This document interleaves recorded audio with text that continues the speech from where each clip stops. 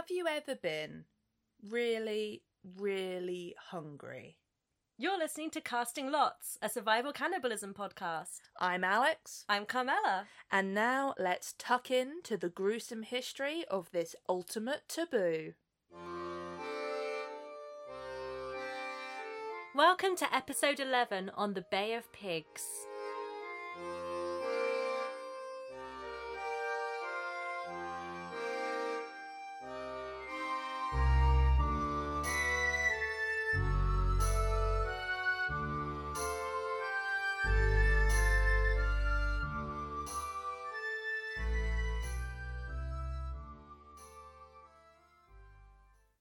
Alex, would you like to hear about the Bay of Pigs? As in the Bay of Pigs invasion from We Didn't Start the Fire? The very same. Well, other than Long Pig, I did not know of this connection between Bay of Pigs and survival cannibalism, so let's go. How's your Cold War history? Not bad. I can muddle my way through the Cold War. Mine is GCSE history level. So with this in mind, let's have a quick rundown of the political context. Geopolitical story time with Carmela. Let's go. Let's start with World War II. That's a pretty solid fitting. We know what that is. Was it a big war? It was. The US and Britain, temporary allies with the USSR. They all had the common goal of stopping Nazi Germany. They're all mates until Germany surrenders in 1945. Friendship with USSR ended. Yeah. The USSR installs communist governments across Eastern Europe, which terrifies the US and Britain because what if it comes into Western Europe? And then what if it gets to us? Is it Red Terror? Is that what they call it? That's the one. Cue the formation of NATO, cue the space race, the nuclear arms race. Berlin Wall. Cold War is in session. Over to Cuba. In 1950, the country is led by President Carlos Prios Sacaras, and a young man called Fidel Castro is graduating from law school. Castro joins the Orthodox Cuban People's Party, which is a left-wing populist political party, and becomes their candidate for a seat in the House of Representatives in the June 1952 elections. However, the elections do not happen, because in March that year, former President Fulgencio Batista stages a military coup and overthrows Prios' government. Oh, I do love a democracy. Batista installs a dictatorship. Oh, I do love a democracy. Batista is anti-communist and pro-American, so US President Eisenhower is pretty chill with this. Crucially, Batista allows the US corporations to maintain their monopoly on Cuba's sugar plantations, cattle ranches, mines and utilities. That'll do it. Yeah. We're anti-communism, but we're also pro-America. Which of these is more important? Cast your votes now. Well, surely they're the same thing. Unlike Eisenhower, Castro is not chill with Batista. He leads an attempt to overthrow Batista's dictatorship unsuccessfully in 1953, gets imprisoned, and is later granted political amnesty in Mexico. There, he founds the 26th of July movement, who finally managed to defeat Batista's government in December 1958 and install Castro in power the following year. I promise all of this is relevant. Castro establishes the first communist state in the Western Hemisphere. Oh, I don't think America's going to like that. Castro takes immediate steps to limit America's influence in Cuba, nationalizing their industries such as sugar and mining. One of his campaign slogans is Cuba sí, Yankees no. With my Duolingo Spanish. Tell me what that means, Alex. Cuba, yes. Yankees, no. I would say that that's probably what it means. I have been studying for many, many hours under the green owl to be able to bring you that information. To prevent the collapse of Cuba's economy without those sugar exports to America, Castro establishes a diplomatic relationship with the USSR, who agree to buy all the sugar off them. Well, they would, wouldn't they? It's sort of their thing, spreading communism and pissing off America.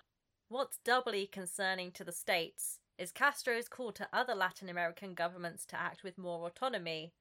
There's now a distinct threat that Soviet influence and communism could spread throughout the entirety of Latin America.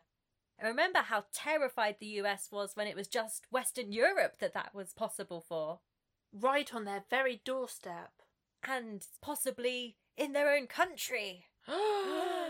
NIMBYism at play there. Eisenhower is predictably bricking it.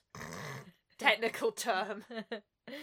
During Castro's leadership, the CIA cook up hundreds of plots to assassinate him. Hundreds of pots. Plots? Like they're making a lot of stew. Some of these, pots or plots, if you will. I can't help it, I'm waiting for the cannibalism. Cartoonishly ludicrous. Here are some of the more well-known ones. An exploding cigar. A poisoned diving suit. An exploding seashell, just in case the diving suit doesn't get to him first. Adding poison pills to his face cream. Alternatively, there are some non-lethal plots that involve just embarrassing him out of credibility, such as sprinkling thallium salt on his shoes so that his iconic beard will fall out, or spraying an aerosol of LSD on him during a live television broadcast. In 1975, the US Senate Church Commission revealed details of some of these plots, admitting in their report that some of them, quote, strain the imagination.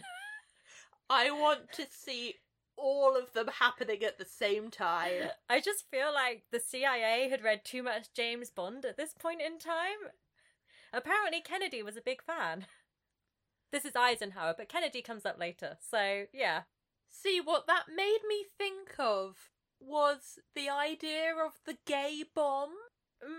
What's this?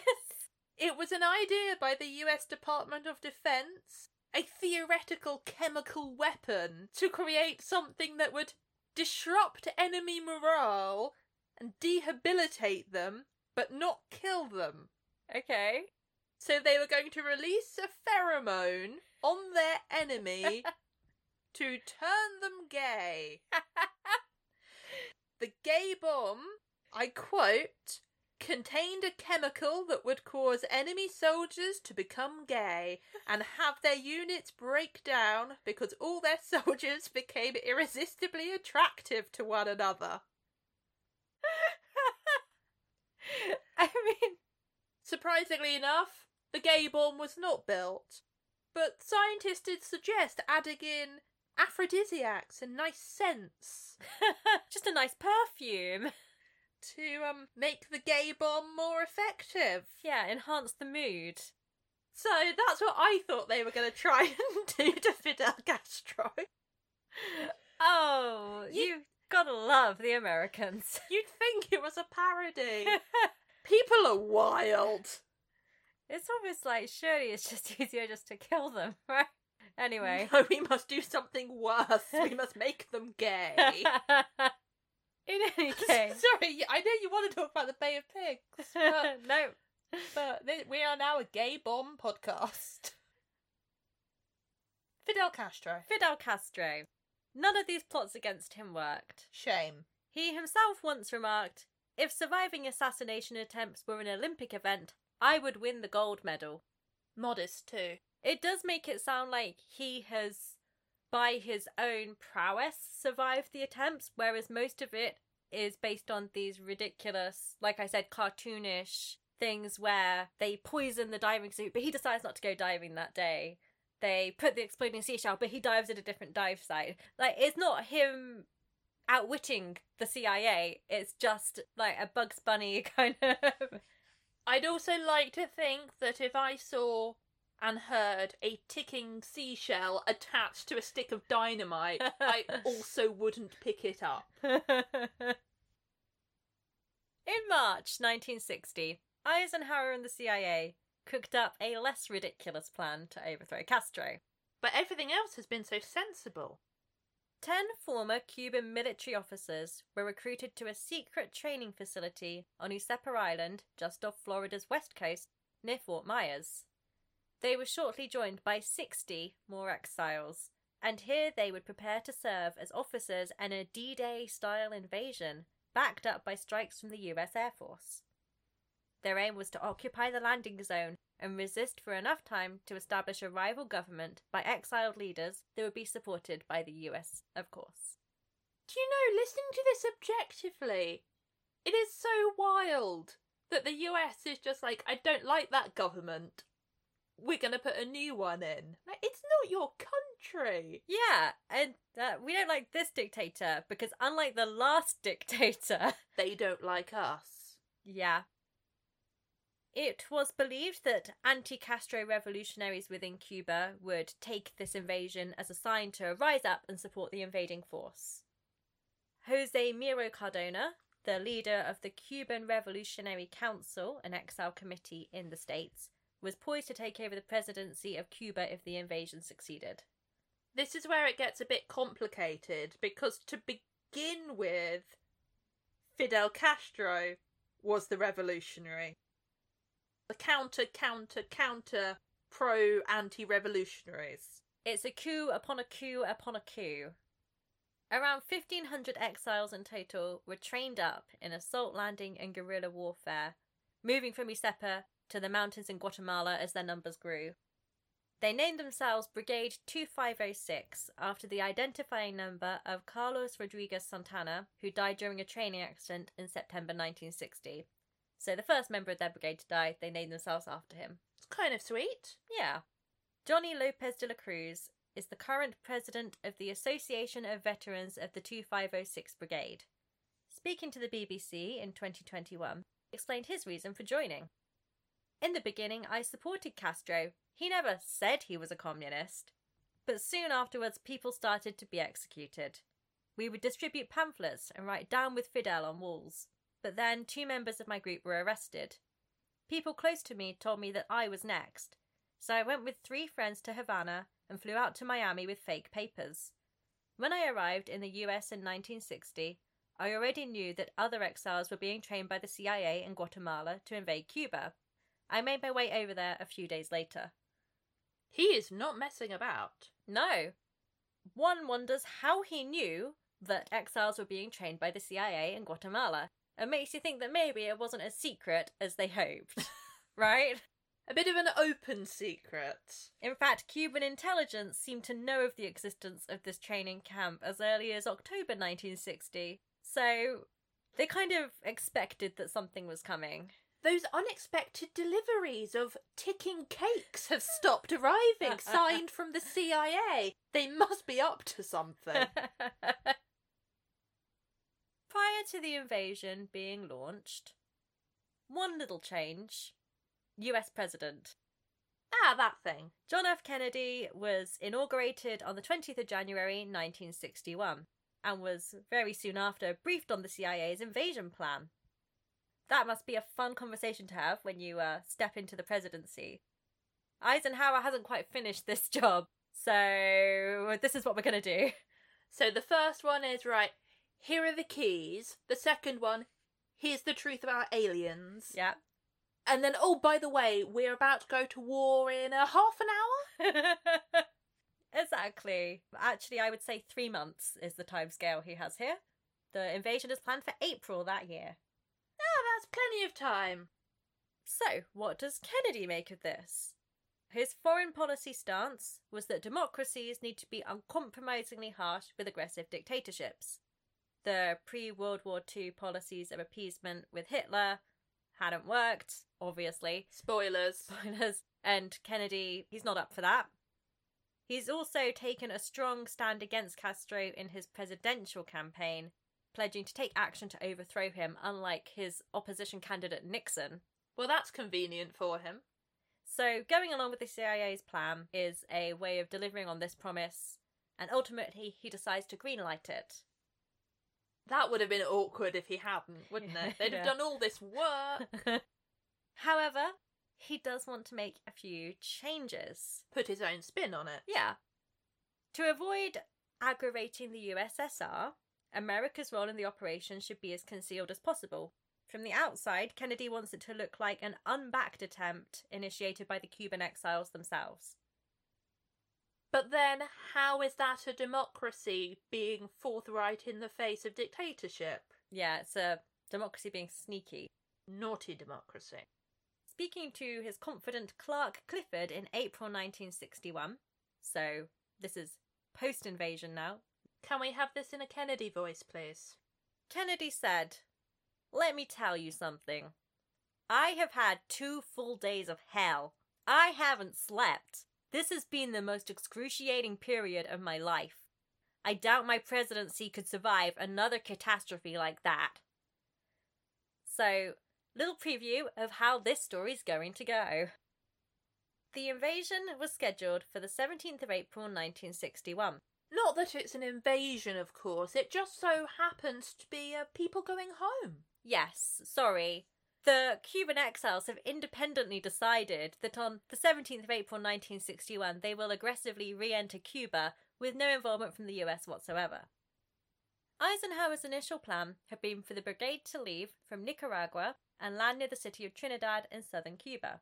This would put the invaders near the mountains, where there are already members of an anti-Castro group hanging around. If in doubt, guerrilla fighters are in the mountains. Yes. So either they can join the invading troops, or if everything goes pear-shaped, the invading troops can retreat into their wilderness anti-Castro area. So it's labelled on the maps. Yeah. Here there be anti-Castro guerrilla fighters. Prior to that landing on the 17th, 16 American aircraft are going to go and bomb Castro's main airports, destroying his air force to protect the invaders on the ground. How are they going to spin that one as not being involved? Oh, well, just you wait. Peter Kornbler, director of the Cuba Documentation Project at the US National Security Archive, later explains, "The operation had to be as secret as possible, and Kennedy gave the CIA 3 days to re-elaborate a plan that had been under preparation for a whole year." Classic. You had 3 months. 3 days. So here's the quick change of plan. Instead of invading Trinidad in broad daylight, the men are going to land before dawn at the Bay of Pigs. Hey, they said the name of the thing. Yeah, now the Bay of Pigs is an inlet on the island's south coast, roughly 100 miles away from the capital, Havana. The area's coastlines are hostile. There's a swampy region with mangroves and sharp reefs. It's the last place you'd expect someone to start an invasion. And at night, so that makes it a stroke of genius. Yeah? Yeah. Yeah, no one expects the Spanish Inquisition at the Bay of Pigs, etc. I mean, if they're all dressed up as the Spanish Inquisition, that would really throw Castro for 6. But you asked about the American B-26 bombers. Yeah, how are they going to explain away accidentally bombing all of Castro's air force? First of all, we're going to reduce them to 8 planes, and we're going to disguise them as Cuban planes. For their first planned strike on the 15th of April, they head out and drop their bombs over the airfields of Santiago de Cuba, in the east of the country, and over Ciudad Libertad and San Antonio de Lubanos, both in Havana. They cause 7 deaths. That's not really many, but only damage a few Cuban aeroplanes, some of which were already out of service. Castro's air force also managed to shoot down one of the US planes. And did they notice that they are not, in fact, Cuban planes that have gone rogue? It is very obvious to them. And also, as a fun extra bit of subterfuge, after the bombardment, another plane bearing Cuban insignia lands in Key West, Florida. Its pilot climbs out and claims to be a deserter from Castro's armed forces. Of course, he's actually been planted by the CIA to hide America's involvement, to make it look like the uprising has started in Cuba. However, no one in Cuba or in America is convinced that these planes belong to Castro. While Castro does have some B-26s, his are a different design, and reporters on the scene in Florida notice that the plane's guns haven't been fired. They're completely shiny and clean. And that it's the most picture-perfect American pilot who's stepped out. It's Tom Cruise as Maverick. Johnny Lopez de la Cruz says, "It was not a good fake. Nobody was fooled." Before long, It was global knowledge that the bombers had been American. It gets picked up in the press. And beyond that Kennedy has been trying to conceal that the bombers are American, right? Yeah, that didn't work out so great for you, mate, did it? In a panic, Kennedy cancels all the other airstrikes. Not the invasion, just the initial airstrikes. Because that's totally going to convince everyone. Yeah. Yes, okay, we tried to blow up all of their planes, but we've got nothing to do with this invasion. Don't look at the guns. When Brigade 2506 land on Lager Beach, at the end of the Bay of Pigs, at 1 a.m. on 17th of April, they are practically unprotected from aerial attack.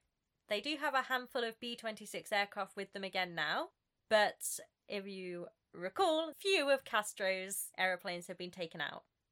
And those that had, half of them were already damaged anyway. Yeah. The landing is also far more delayed than they'd originally planned.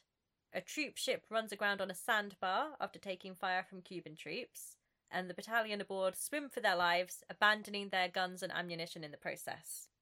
I predict this is going to be a shit show. An unexpected coral reef, which had been misidentified from aerial photos as seaweed, slows down all of the landing ships. Fucking hell. Humberto Lopez Saldaña, one of the invading men, told the BBC in 2021, "We started to fight too soon. This delayed the landing. Besides, our boats were all too small. Every time they hit one of the reefs, they ended up practically destroyed. Many sunk. At around 6 in the morning, Castro's aviation appeared. Bombs fell right next to us. Our boats shook like they were made of paper." Eduardo Zayas Bazan, a frogman who came ashore ahead of the invasion. Not a man who is half frog, don't pull that face. I know!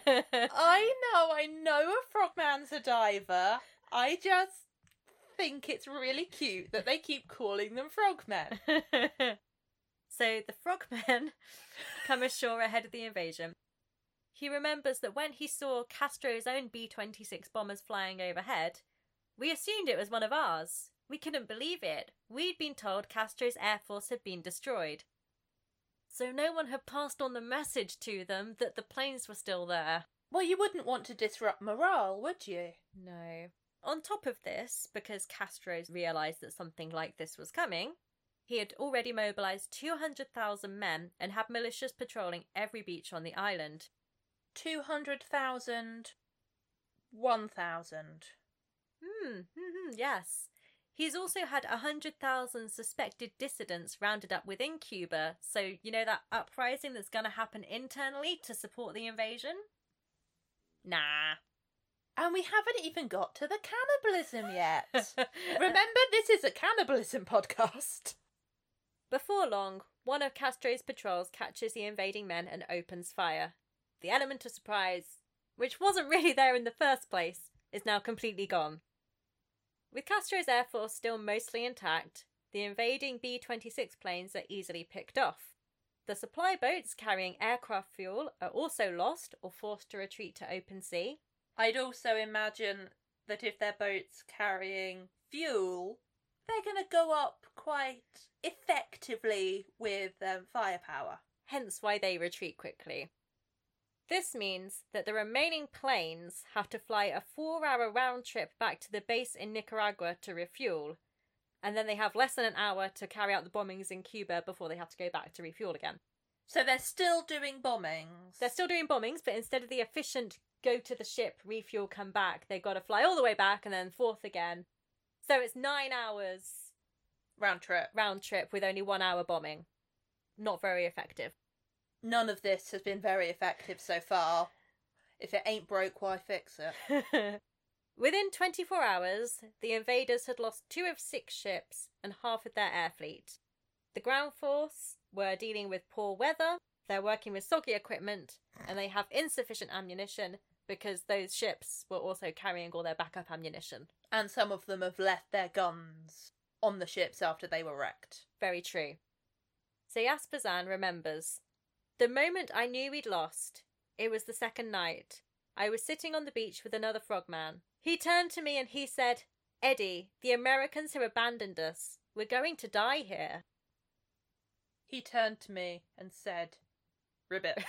I'm not dignifying that with a response. At dawn on the 19th of April, Kennedy authorized an air umbrella of 6 unmarked American fighter planes. Can you make up your mind? You have already been caught doing this once. Yeah. You've said you're not doing it. Now you're still doing it and authorizing more. So, the pilots of the planes get confused by the change in time zones between Nicaragua and Cuba. Oh, for fuck's sake. And arrive an hour later than planned. Castro's forces soon shoot them down.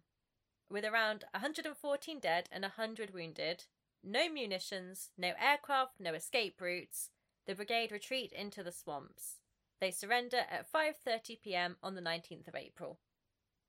The invasion attempt had lasted less than 72 hours.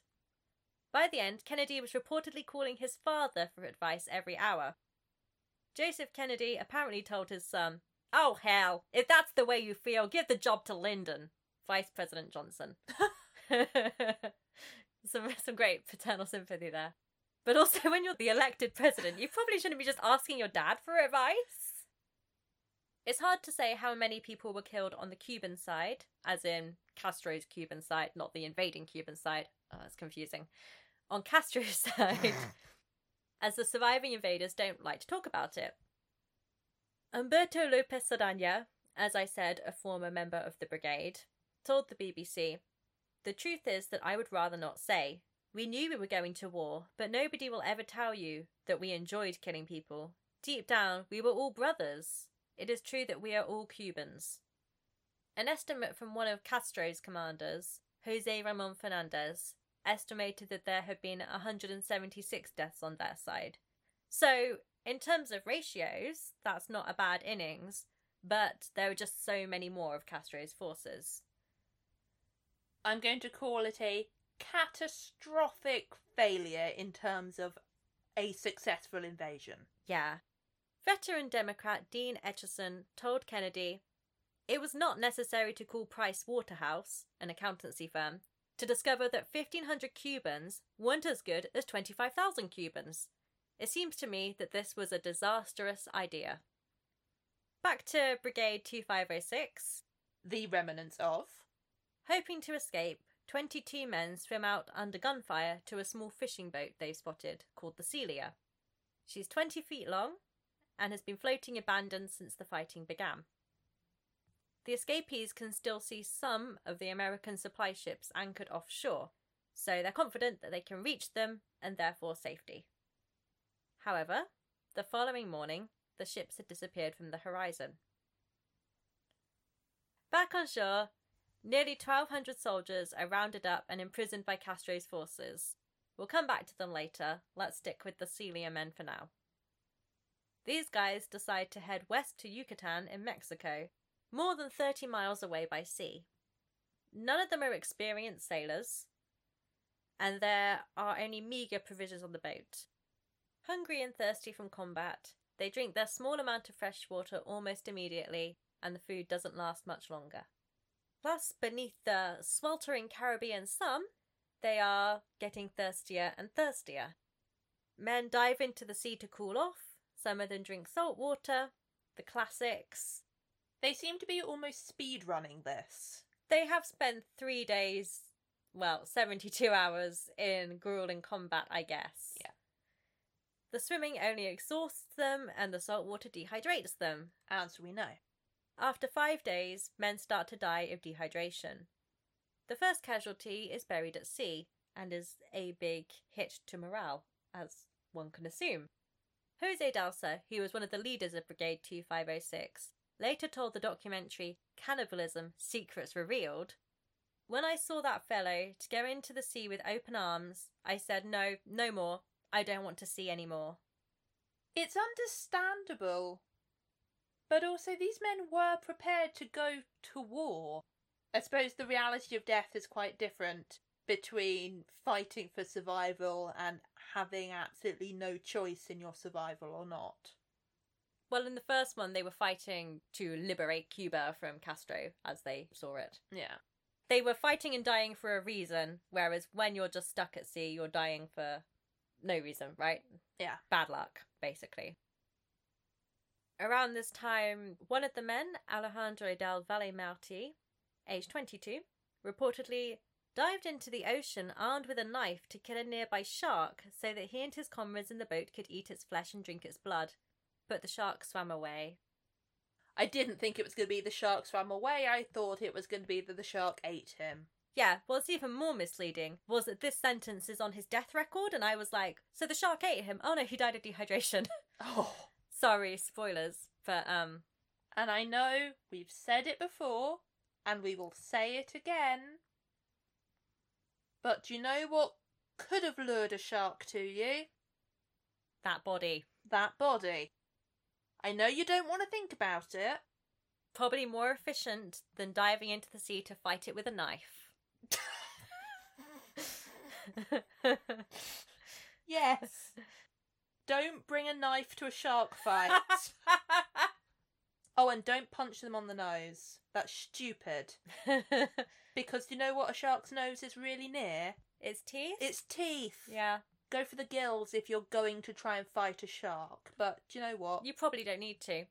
You won't win. It won't come up in your life, most likely, so don't go out searching for it. Over the next 9 days, more men die of starvation and dehydration, Alejandro among them. The bodies are kept on board for 1 or 2 days as a mark of respect, then buried at sea. I don't know the exact timeline of deaths, but I can give you the details of some of the men who were recorded as dead. Ernesto Ibrahim Hernandez Cosio, aged 20, he was studying to become a lawyer. Jesus Villarchal Quintana, aged 16. Manuel J. Garcia Rosales, aged 43. Jorge Garcia Vilata y Espinosa, aged 33. Ruben Vera Ortiz, aged 20. Marco Tulio Garcia Torino, aged 24. Julio Caballero Gonzalez, aged 22. Jose Garcia Montes y Angualo, aka Pepito, aged 42. Raul Garcia Manoso Fowler, aged 21. He was a baseball athlete and had been a law student. His grandfather had been the Cuban democratically elected president, Mario Garcia Menocal. So, as you will find out, we have 14 survivors from the boat, and with all these names, that adds up to more than 22. That's because the records are uncertain on some of those death records, whether they died in combat or after reaching the Celia.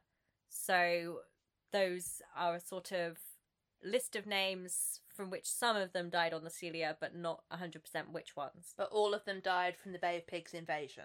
Yep, exactly. After 2 weeks at sea, most of the 14 surviving men made the decision to cannibalize one of the dead. 4 allegedly refused to participate, or at least refused to admit that they participated now. That's about a standard length. What was that, 14 days? Yeah, 2 weeks at sea, 14 days. 10 days to 14, that's quite universal. One of the brigade leaders, Julio Pestonit, speaking to Fox News in 1998, said, "I did eat some of the interior of the dead body that was extended to me. It was crazy. It was like being in hell." The survivors also drank the blood of their dead comrades. "We were desperate. People were dying one after the other." Sometimes I stop and remember that I know these things and this is not a normal sentence to say. But if you're drinking the blood after they've already died, then it started to congeal, so it's not exactly adding more liquid nutrition. It's not as efficient as just killing them and drinking their blood, but maybe they didn't want to do that, Alex. I'm not judging, I'm just commenting. 2 days after eating that first body, one of the men spots a ship. At first, the others don't believe it's true. But sure enough, there we have the US cargo ship Atlanta Seaman. They are rescued 100 miles south of the mouth of the Mississippi River, which is almost 700 miles from the Yucatan where they'd been aiming. They've not really had much steering, have they, on this? No. That's a total of 16 days afloat. The survivors on the rescue ship made a pact never to admit to the cannibalism, and above all, never to reveal the name of the man that they'd eaten out of respect for his family. That's fair. Clearly hasn't worked, but I respect the not saying who more than the implicit idea that cannibalism is bad, but I can see how they got there and why. Okay, let's see how we in fact find out about the cannibalism. Almost 40 years later, Julio Pistonet goes public to the Miami Herald on the 16th of April 1998. He wants to hold Kennedy accountable for withdrawing the air cover. I mean, it's a bit late because Kennedy's famously dead, but I guess he wants to shine a light on his legacy. Shame his memory. Yeah. He believes that withdrawing of air cover is what led to their misfortune, and I think that's it's maybe not the only thing that led to their misfortune, but it's a fair assessment of a contributing factor. It would have probably been more effective to shame Kennedy with it while he was still alive, though. He said, "We were betrayed. We were dumped over there like a bunch of trash." The remaining survivors of the 2506 Brigade, those ones back on Cuba, imprisoned, are released more than a year later, in late 1962, following a public trial for treason and then intense negotiations with the US. The release is made in exchange for $53 million in medicines and food to be distributed among the Cuban people. Humberto Lopez Saldana, one of the men who'd been imprisoned, told the BBC in 2021, "People say that they exchanged us for cans of baby food, but we did not feel humiliated. Because of our release, Cuba received a lot of clothing, food and medications that the government distributed there." A positive way to look at it. So in a way, they did do something to help the people of Cuba. Yeah. Sort of. Kennedy did publicly accept blame for the disastrous events at the Bay of Pigs. He kind of had to. The invasion had completely backfired. At a cocktail party in August 1961, Cuban revolutionary leader Che Guevara spoke to one of Kennedy's advisors and went on to say that he wanted to thank us very much for the invasion, that it had been a great political victory for them, enabled them to consolidate, and transformed them from an aggrieved little country to an equal. I don't remember that line from Evita. The USSR leader Khrushchev would later send nuclear weapons to Cuba to deter another US invasion of the island, because, Kennedy had already tried it once, why wouldn't he try it again? Which, of course, sparked... Is it a little thing called the Cuban Missile Crisis? That will be the one. Where the Cold War heats up. Indeed, and the world nearly comes to nuclear destruction. Hooray! Although the US involvement in the invasion and the cannibalism aboard the Celia have since become public knowledge, I mean, the US involvement was pretty public knowledge at the time, it just took them a while to officially declassify that. To this day, the survivors have still never revealed the name of the man who'd been eaten. Good for them. As Jose Dalza puts it, what is not known and will never be known is who was the man whose body nourished us. It was only one, but his name will never be spoken. Having said good for them, I'm torn. I know, we're biased, but that is sort of what an amazing gift. This one man saved all of us, and that could in itself be a comfort to his family. But also I can see that fucks with your head a bit, and they don't want to. But they could stop going on about how they're not going to say who it was. So it sounds like a bit like taunting. Yeah. Well, you say that it's public knowledge. Before doing the preliminary research, I didn't know there had been Bay of Pigs survival cannibalism. Okay. Public but not widely publicised knowledge? You're welcome.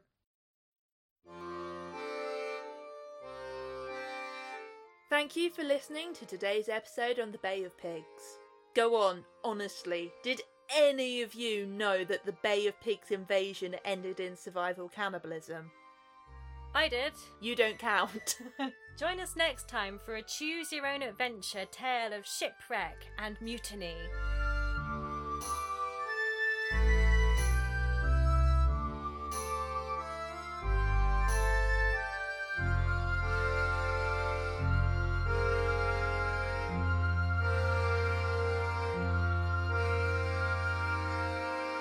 Casting Lots Podcast can be found on Twitter, Instagram and Tumblr as @CastingLotsPod and on Facebook as Casting Lots Podcast.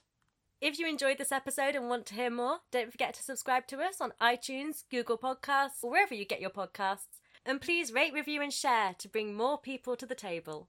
Casting Lots, a survival cannibalism podcast, is researched, written and recorded by Alex and Carmela, with post-production and editing also by Carmela and Alex. Art and logo design by Riley, at Tallest Friend on Twitter and Instagram, with audio and music by Daniel Wackett. Daniel Wackett on SoundCloud and at DSWack on Twitter. Casting Lots is part of the Morbid Audio Podcast Network. Search #MorbidAudio on Twitter, and the network's music is provided by Michaela Moody, Michaela Moody 1 on Bandcamp. Morbid Audio Podcast Network.